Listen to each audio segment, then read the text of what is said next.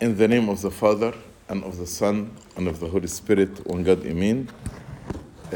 Tonight we will study chapter 12 from the Gospel of St. John. We will study only half of the chapter, from verse 1 to verse 26. Chapter 12 begins the countdown to the Passion of Christ, the last week of the life of our Lord Jesus Christ on earth before his crucifixion. The previous chapter actually was closed on a sad picture. After the resurrection of Lazarus, all the scribes and the chief priests, they actually conspired to kill the Lord Jesus Christ. And the Jewish leader began a dangerous war against the Lord Jesus Christ. And we will find in this chapter 12, that there are faithful believers who will witness for the truth. And they will glorify the Lord and witness for him in spite of an overwhelming atmosphere of hatred and hostility. The chapter outline, we can divide it into 7 sections. From verse 1 to 8, the anointing at Bethany. From 9 to 11, the plot to kill Lazarus. From 12 to 19, the triumphal entry. From 20 to 26, which will be the end of our Bible study tonight, the fruitful grain of wheat. Then from 7 to 20 to 36, Jesus predicts his death on the cross. From 37 to 41, who has believed our report, as Isaiah said. And from verse 42 to 50, walk in the light.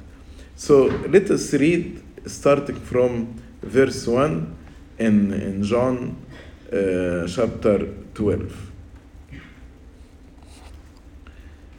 Then 6 days before the Passover, Jesus came to Bethany, where Lazarus was, who had been dead, whom he had raised from the dead.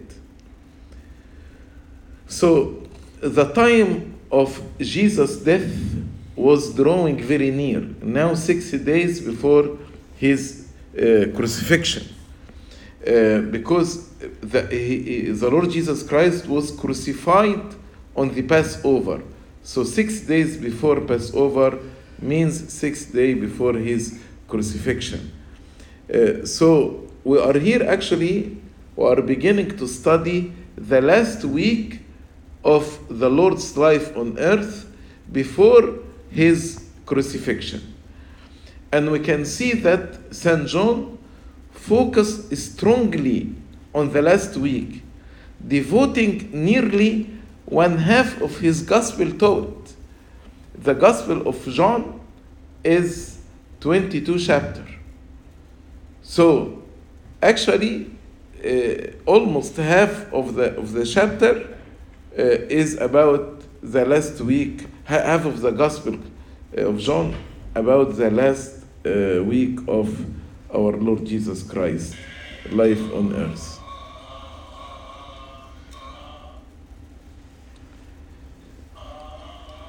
Jesus returned to Bethany. As we read in John chapter 11, after he raised Lazarus, he went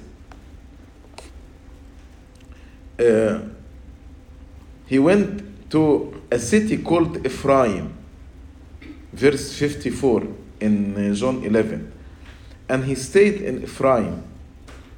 Then he started going to Jerusalem. On the way from Ephraim to Jerusalem, he stopped at Jericho, where he healed the blind man. But St. John did not record this miracle because it was recorded in the other Gospels. And then he stopped at Bethany.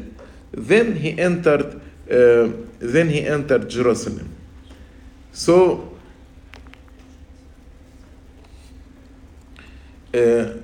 So the Lord returned to Bethany, the home of Lazarus, whom he had raised from the dead, in chapter 11. The home in Bethany was close to Jerusalem, about 2 miles from Jerusalem. And the Lord's visit seemed to be a preparation for the celebration of the feast of the Passover. And now the Lord was no longer seeking to avoid a conflict with the Jewish leaders. Before, he avoided conflict because his hour had not yet come. But now he is not avoiding the conflict because the time had come for the final confrontation with the Jews and his death. Knowing this, he openly entered Jerusalem for the final week of his life. If you remember the previous Passover, he did not enter Jerusalem openly, but secretly. And in the middle of the feast, he appeared publicly. But now this time, because it's the final confrontation, he entered openly. And at the house of Lazarus, they prepared a meal for the Lord Jesus Christ. As usual, Martha served, and Lazarus was at the table. Martha served,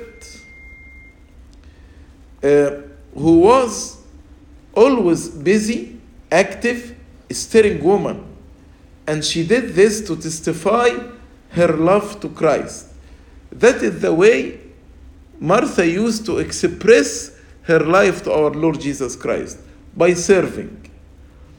Lazarus was one of those who sat at the table with him, as we read in verse 2.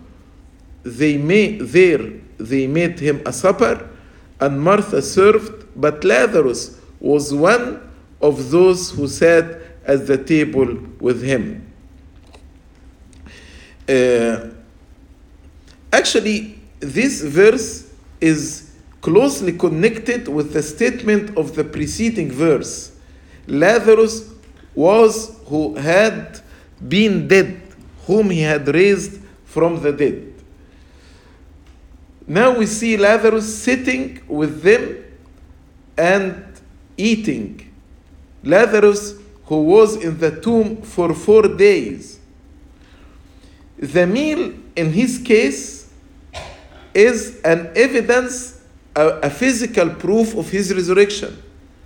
As when the Lord Jesus Christ also rose from the dead, he ate with the disciples as a physical proof of the resurrection of the Lord himself. Verse 3. Then Mary took a pound of very costly oil of spikenard, anointed the feet of Jesus, and wiped his feet with her hair, and the house was filled with the fragrance of the oil. Martha expressed her love by serving. Mary expressed her love by pouring a pound of pure and costly oil, rubbing the Lord's feet with the oil or perfume, and drying it with her head. And the house was filled with the fragrance of the oil. Mary offered the most valuable thing she owned in order to express her love and to honor the Lord who raised her brother. So with great love she anointed his feet. It was not unusual to anoint the head of an honored guest, as Jesus rebuked Simon the Pharisee when he told him, "You did not anoint my head with oil," as we read in Luke chapter 7. But it was very, very unusual to anoint the feet of one who is still living. They used to wash their feet, but not to anoint them. And spikenard is a fragrant oil derived from the root and spike of hair stems of a plant called the nard, which grows in the mountains of northern India. And this was very, very costly. 1 pound, actually in the first century, cost 300 denarii, as Judas actually estimated, as we read in verse 5. And we know from the parable of the 11th hour laborer that 1 denarii was the wage of a common laborer in the first century. So 300 denarii means a year's wage.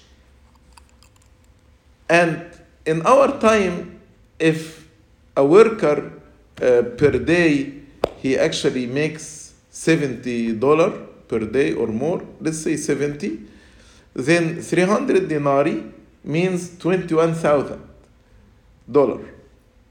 Can you imagine? She got this 1 pound of this fragrant oil, and it's cost $21,000.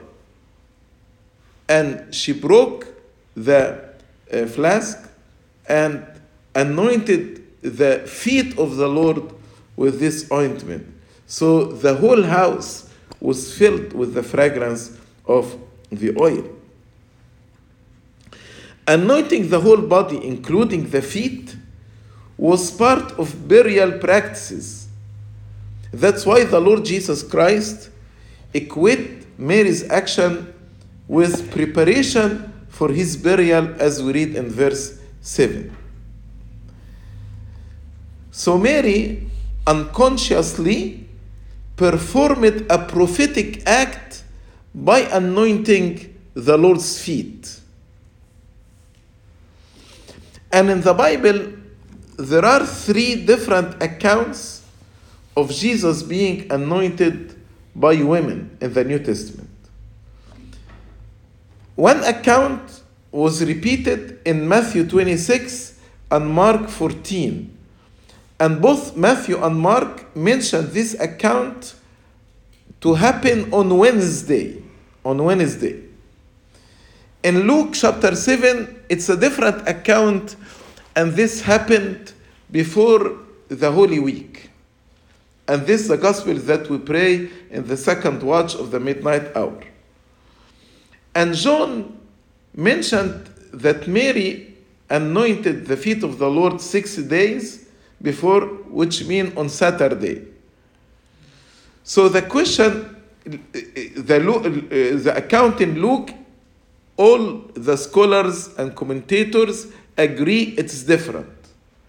So now the question, what happened, what Matthew and Mark mentioned to happen on Wednesday, and what John mentioned to happen on Saturday, are the same account or 2 different accounts?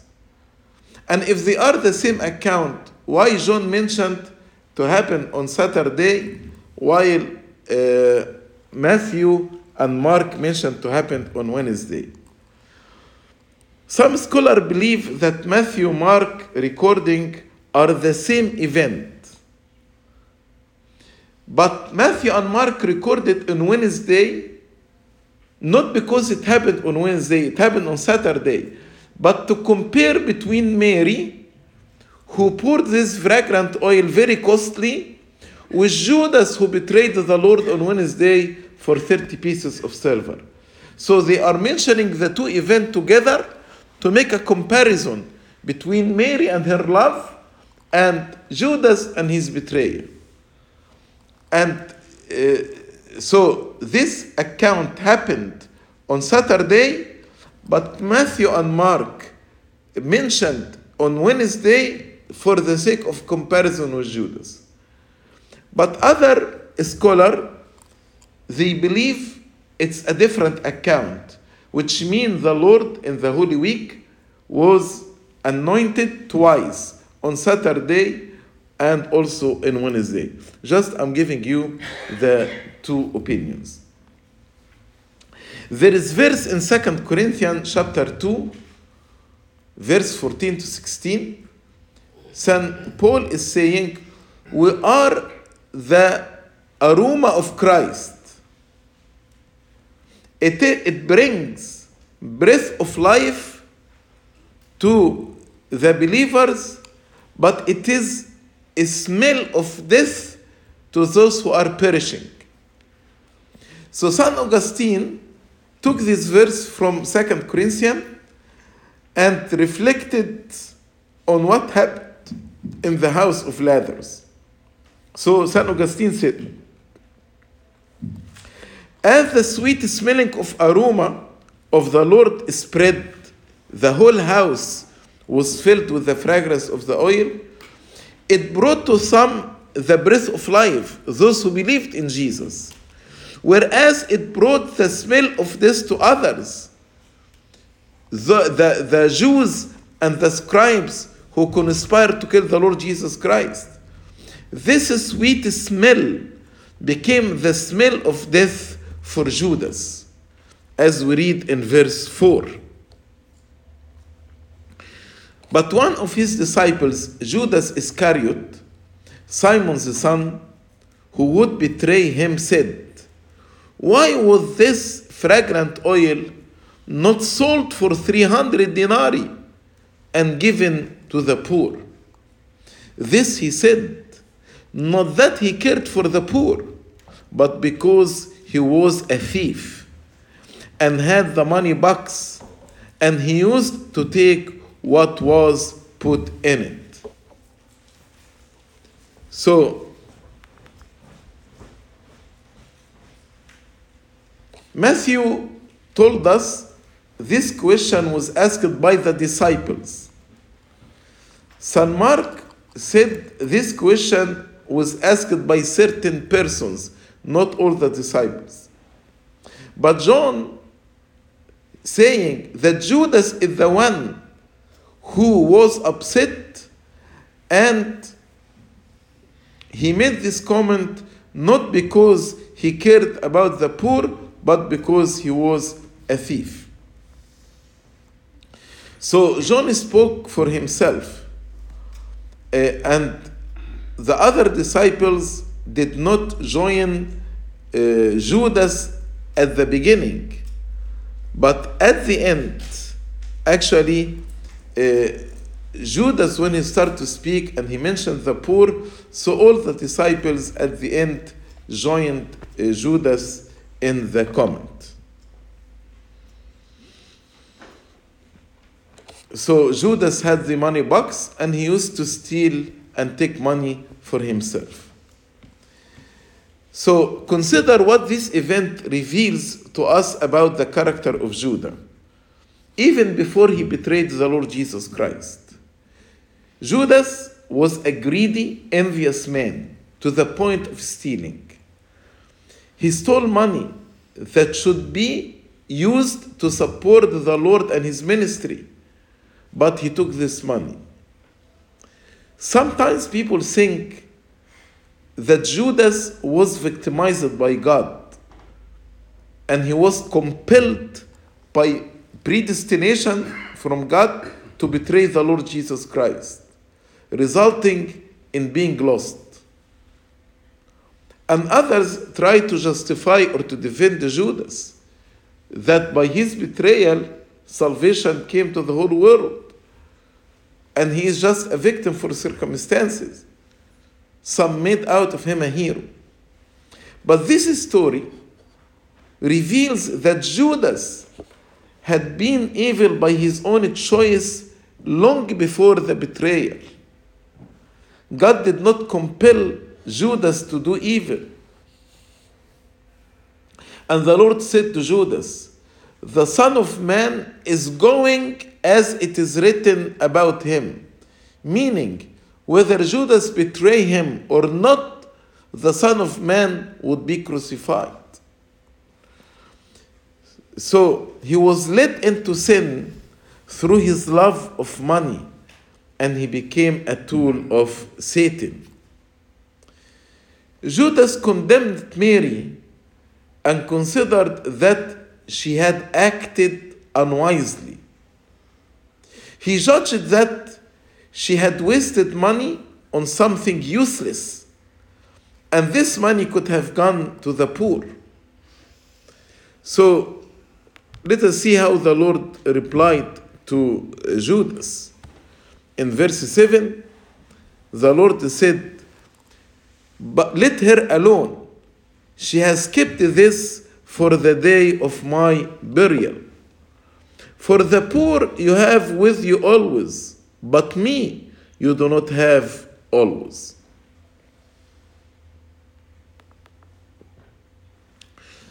So the Lord proclaimed that she had performed an inspiring prophecy, as if she had predicted his burial and the ritual involved by anointing his feet.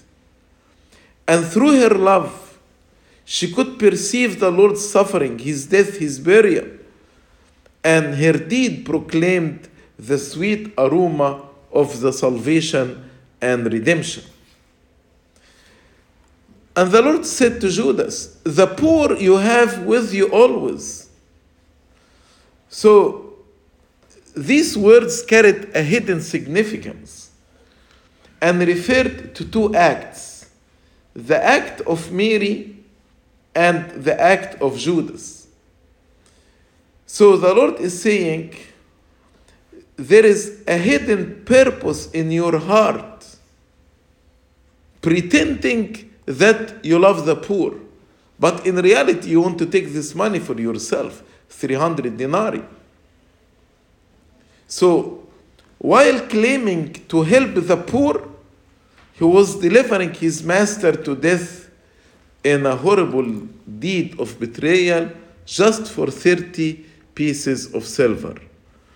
But the other act, it was the amazing act of Mary. She embraced and honored the body of Christ that had been delivered up to die. She gave him the costly spikenard, which was the most precious thing she had. So the Lord secretly admonished Judas because he claimed to love the poor. He then returned to Mary and praised her because she seized upon an opportunity that will not recur again, when he said, "Me you do not have always. The poor you have with you always, but me you do not have always." Verse 9.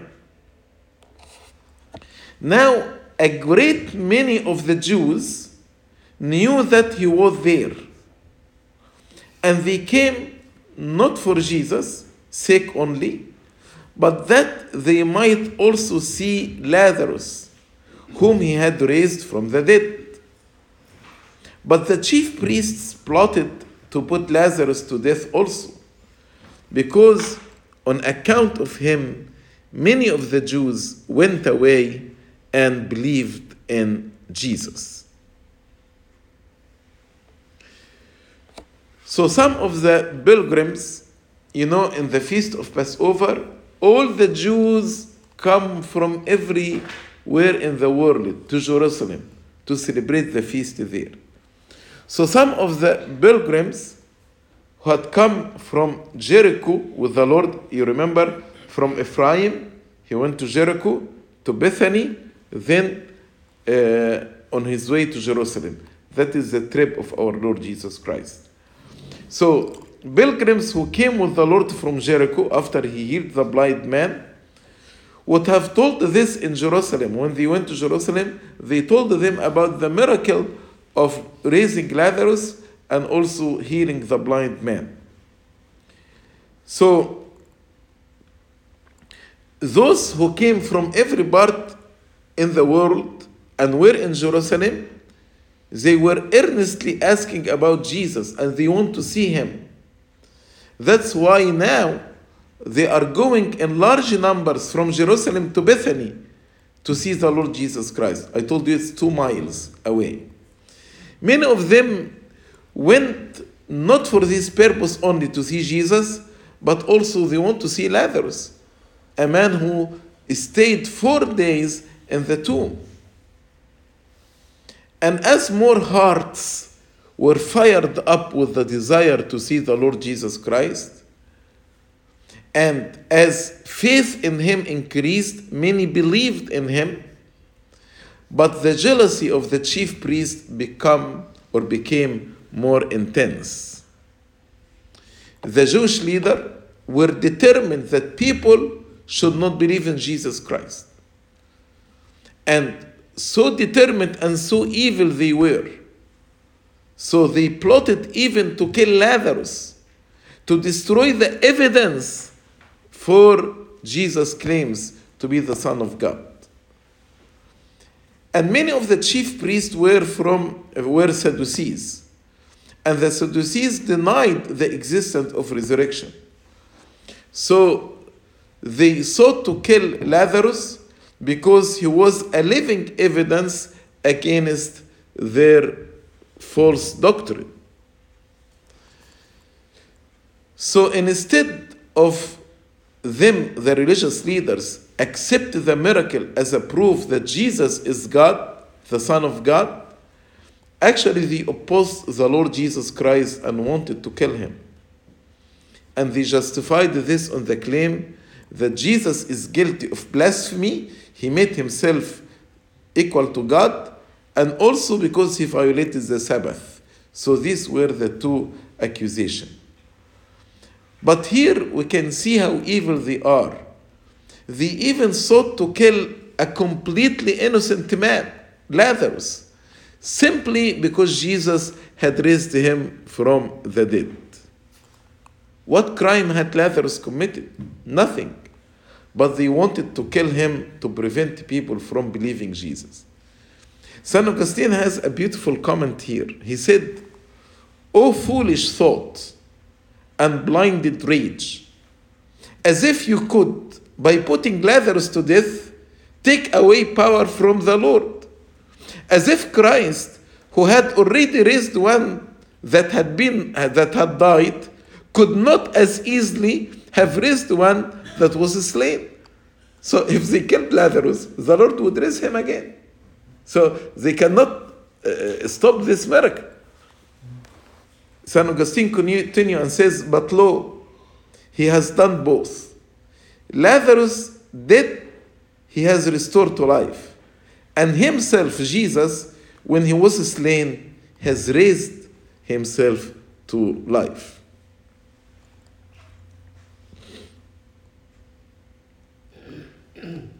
Verse 12. The next day, on Sunday, that's Palm Sunday, or we call it Hosanna Sunday. Hosanna means salvation. So it is the Sunday of salvation, because he entered Jerusalem to save us. The next day, a great multitude that had come to the feast, when they heard that Jesus was coming to Jerusalem, took branches of palm trees and went out to meet him and cried out, "Hosanna!"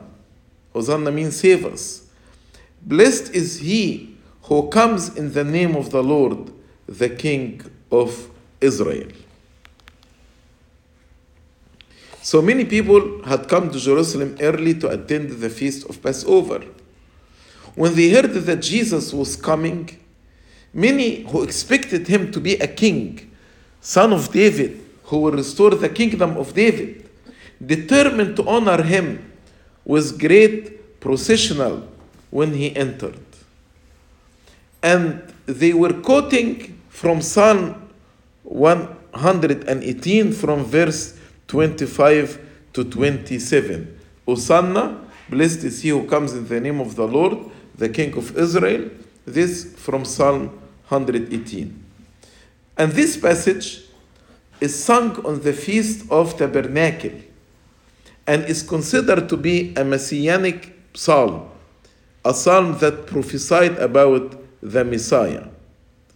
So, by quoting from Psalm 118, the crowd is acknowledging Jesus as the promised Messiah. And the waving of palms was a custom associated with the Feast of Tabernacle and Hanukkah, but was also custom associated with the celebrating of military victories, and the welcoming of national rulers, as we read in the book of Maccabees. So the point is that the crowd are clearly hoping that Jesus will be nationalist warrior king prophesied in Daniel and in Zechariah. So they had prophecies, and they want these prophecies they interpreted in earthly way, that the Messiah will come to be earthly king and restore the kingdom of David. Jesus' triumphal entry into Jerusalem was described in Matthew 21, Mark 11, Luke 19. But they were described in more detail. But John, because they were described before in these three Gospels, so simply mention this in order to introduce us to this prophecy. In verse 14, then Jesus, when he had found a young donkey, sat on it, as it is written, "Fear not, daughter of Zion. Behold, your king is coming, sitting on a donkey's colt." So John just want to introduce us to this prophecy from Zechariah chapter 9, verse 9 and 10. So we see here the description of entry to Jerusalem was not as detailed as Matthew, but only John quotes the prophecy from Isaiah 9 that's fulfilled when the Lord Jesus Christ entered Jerusalem. Verse 16, his disciples did not understand these things at first. But when Jesus was glorified, then they remembered that these things were written about him, and that they had done these things to him. So they did not understand first. But after the ascension, glorified when he ascended to heaven, the disciples start to see the meaning of many prophecies which refer to the Lord Jesus Christ and applied them to him, which they had not fully comprehended when these events happened. Indeed, it is only in the light of the new covenant that the old covenant is to be fully understood. And the evangelist reports this observation about the disciples to indicate their failure to understand that these events fulfilled the prophecies at the time, but they understood it later after his ascension to heaven. Verse 17, therefore, the people who were with him when he called Lazarus out of his tomb, so the people who witnessed this miracle and raised him from the dead, bore witness. For this reason, the people also met him, because they heard that he had done this sign. The Pharisees therefore said among themselves, you see that you are accomplishing nothing. Look, the world has gone after him. These three verses, 17, 18, and 19, tell us the external cause of the people coming to see Christ. Why they came to see Christ. Because of the fame of the miracle performed our Lord Jesus Christ, raising a dead man after being in the tomb 4 days. So because of this miracle, many people came, and the entry to Jerusalem was actually accompanied by crowd of people. This increased the number of those who came to see his entrance into Jerusalem. This increased the number of those who came to see his entrance to Jerusalem. But the resurrection of Lazarus divided the people into two groups. Those who witnessed the event, they saw the Lord Jesus Christ as the promised Messiah. And their faith influenced many people who have come to Jerusalem to celebrate the Passover feast. But the other group, the Pharisees, are still lost in their blindness and more determined than ever to seek his death. At this time, all their fears and worries became real. What's fear? That people will believe in him. So the chief priests and the Pharisees felt especially threatened as matters seemed to slip beyond their control. And they saw all the people had joined together in the procession that shook the city. That's why they said, "See, you profit nothing. The world has gone after him." That's what the Pharisees said, being angry that so many followed Christ, even after they had ordered that whosoever followed him should be turned out of their synagogue. They would expel him from the synagogue. And after they had employed the men to apprehend him, but to no purpose. So, to the eyes of men, Jesus was at the height of his popularity.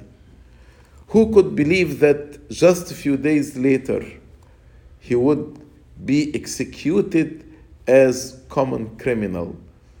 This happened on Sunday, and 6 days later he would be executed as criminal. Verse 20.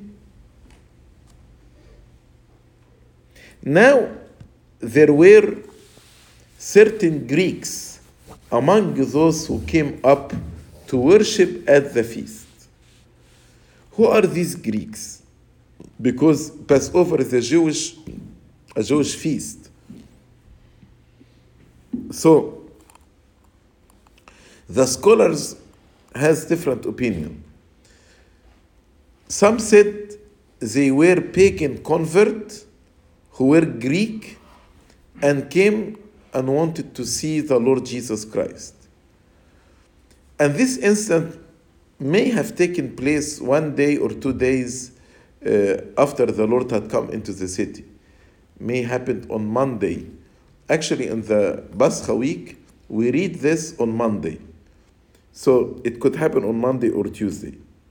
Some scholars believe that these Greeks were originally Jewish, had been dispersed and lived in Greece and adhered to Hellenic culture and were therefore called the Greeks. Like we Egyptians, but because we live here, we are called Americans. So could be this way. Other scholars believe that these pagans were Gentiles, Greek, and they noted that the Jews in the older time allowed some Gentiles to travel to the temple during the feast.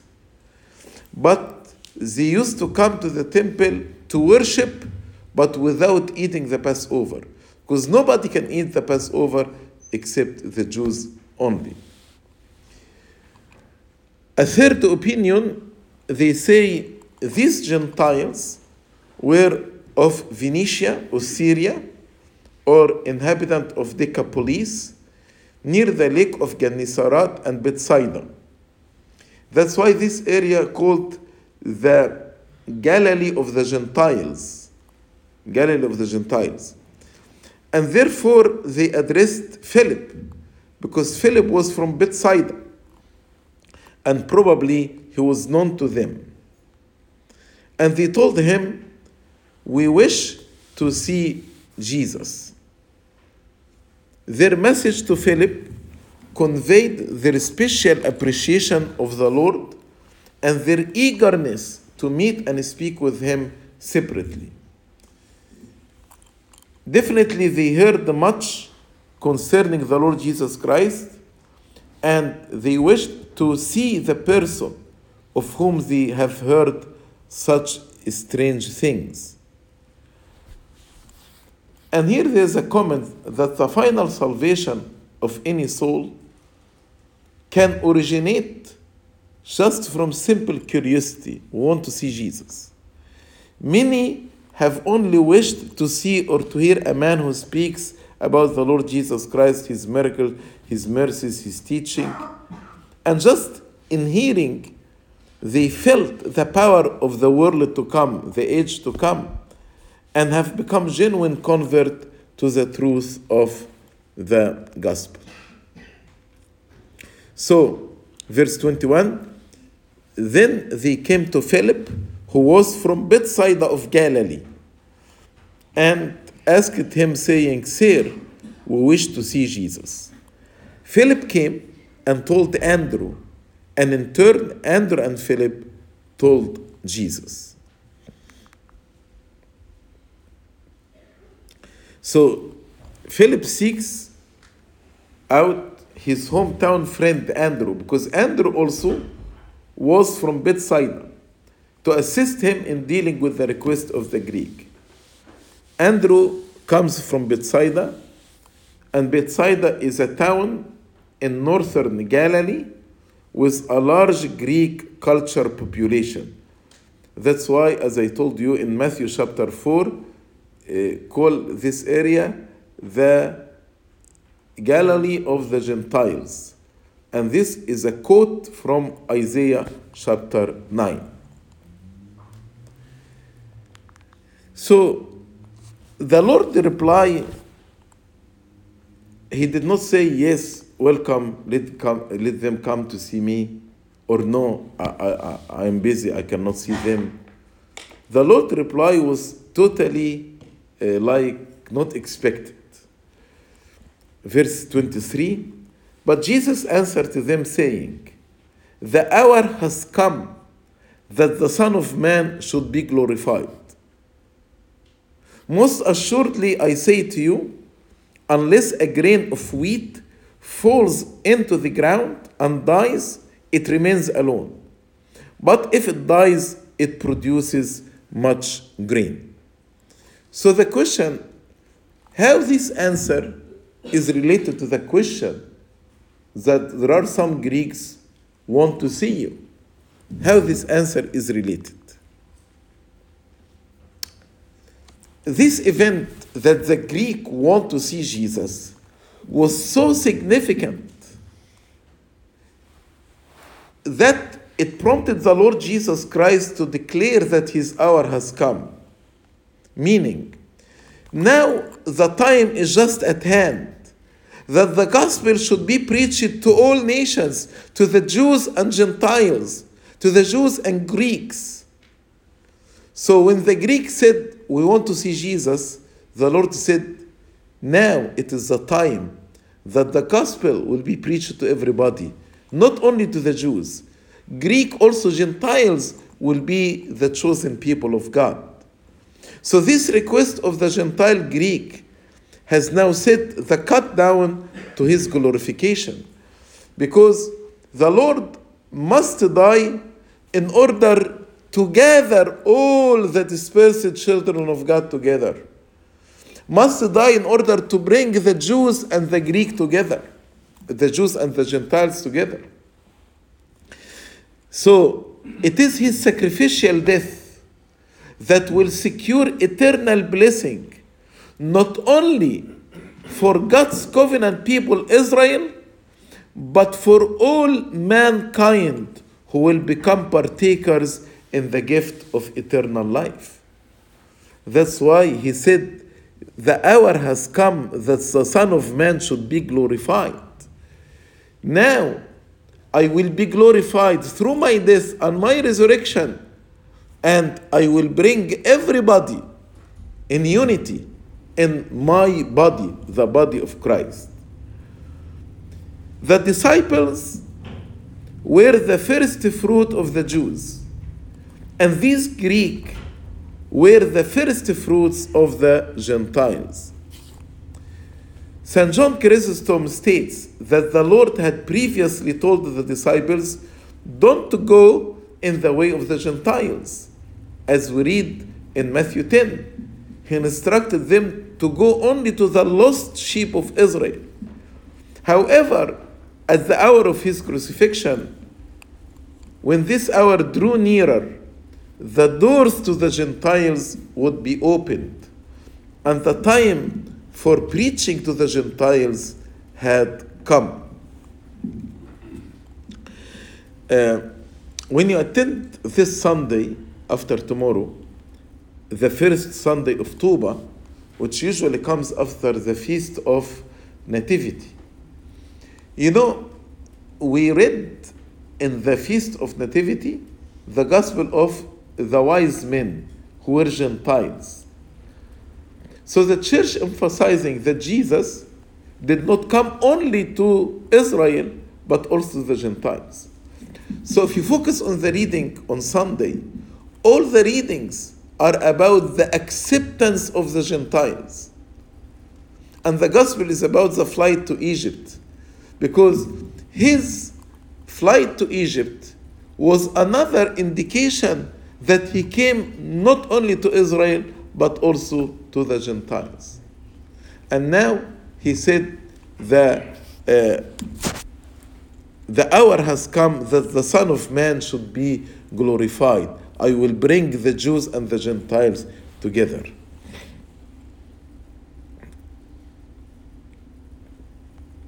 And the Lord here compared himself to a grain of wheat.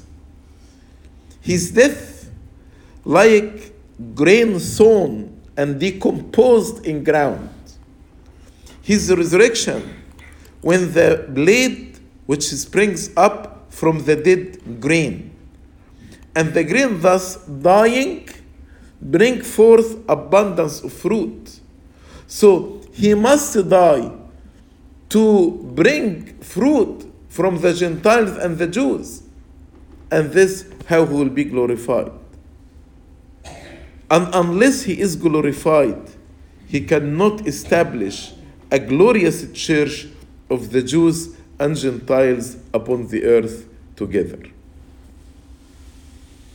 St. Augustine addressed this apparent paradox between Christ's humiliation in death and glorification, how his death is considered glorification.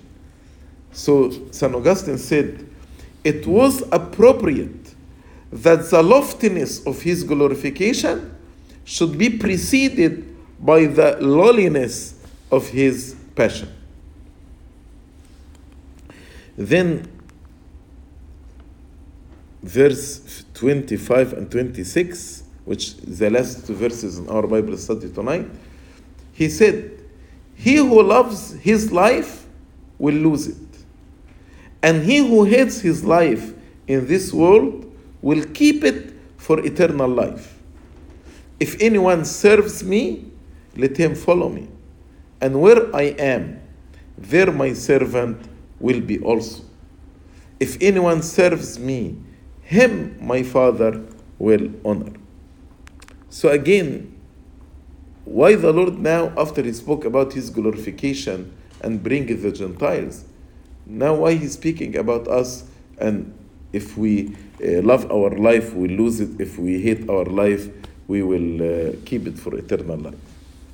So this principle that we must die in order to live, the same principle hold true for the disciples and each follower of the Lord Jesus Christ. So he is about to give up his life for the salvation of the world, but he shall speedily receive it back with everlasting honor by his resurrection from the dead.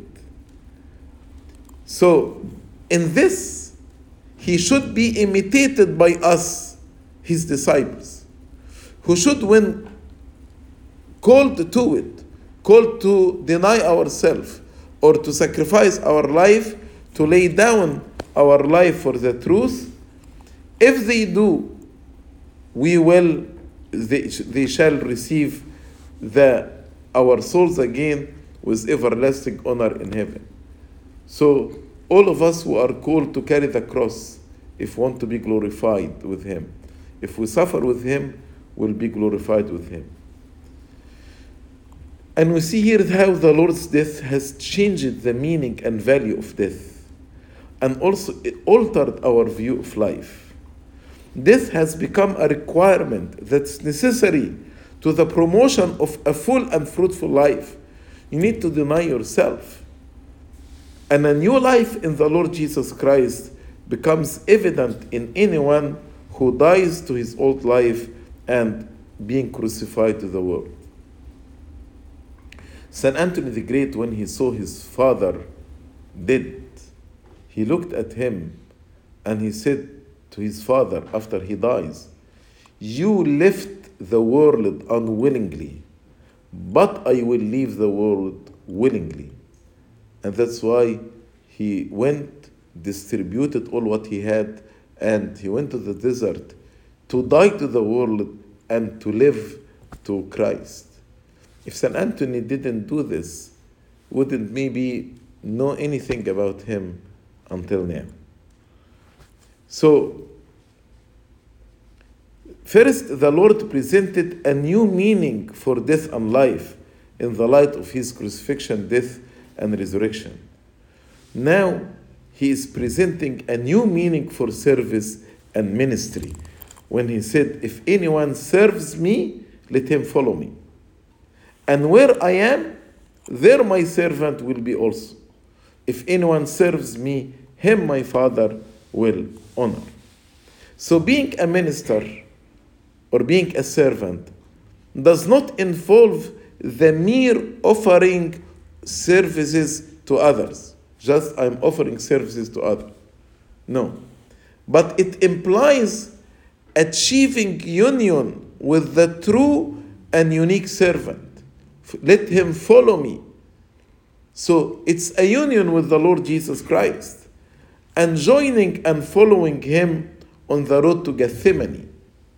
That is the real meaning of service. Let him follow me.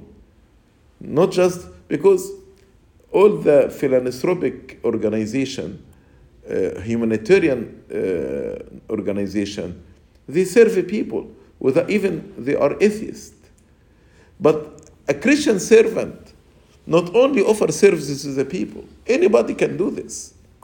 But a Christian servant should be a follower to the Lord Jesus Christ, to Gethsemane, to Golgotha, and to the Mount of Olives.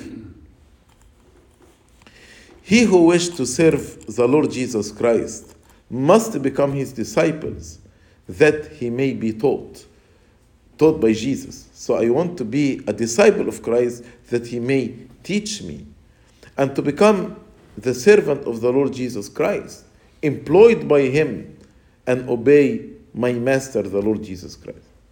Then he gave two promises. The first promise, where I am, there my servant will be also. So we will be with Christ in eternal fellowship with him. Those who serve him and join him and follow him will be there with Christ. And the second promise, him my Father will honor. He shall be honored by the Lord and by the Father. He shall have an abundant reward in glory. As St. Paul said in 1 Corinthians 2:9, eye has not seen, nor ear heard, neither have entered into the heart of man. This will conclude our Bible study tonight. Glory be to God forever and ever. Amen.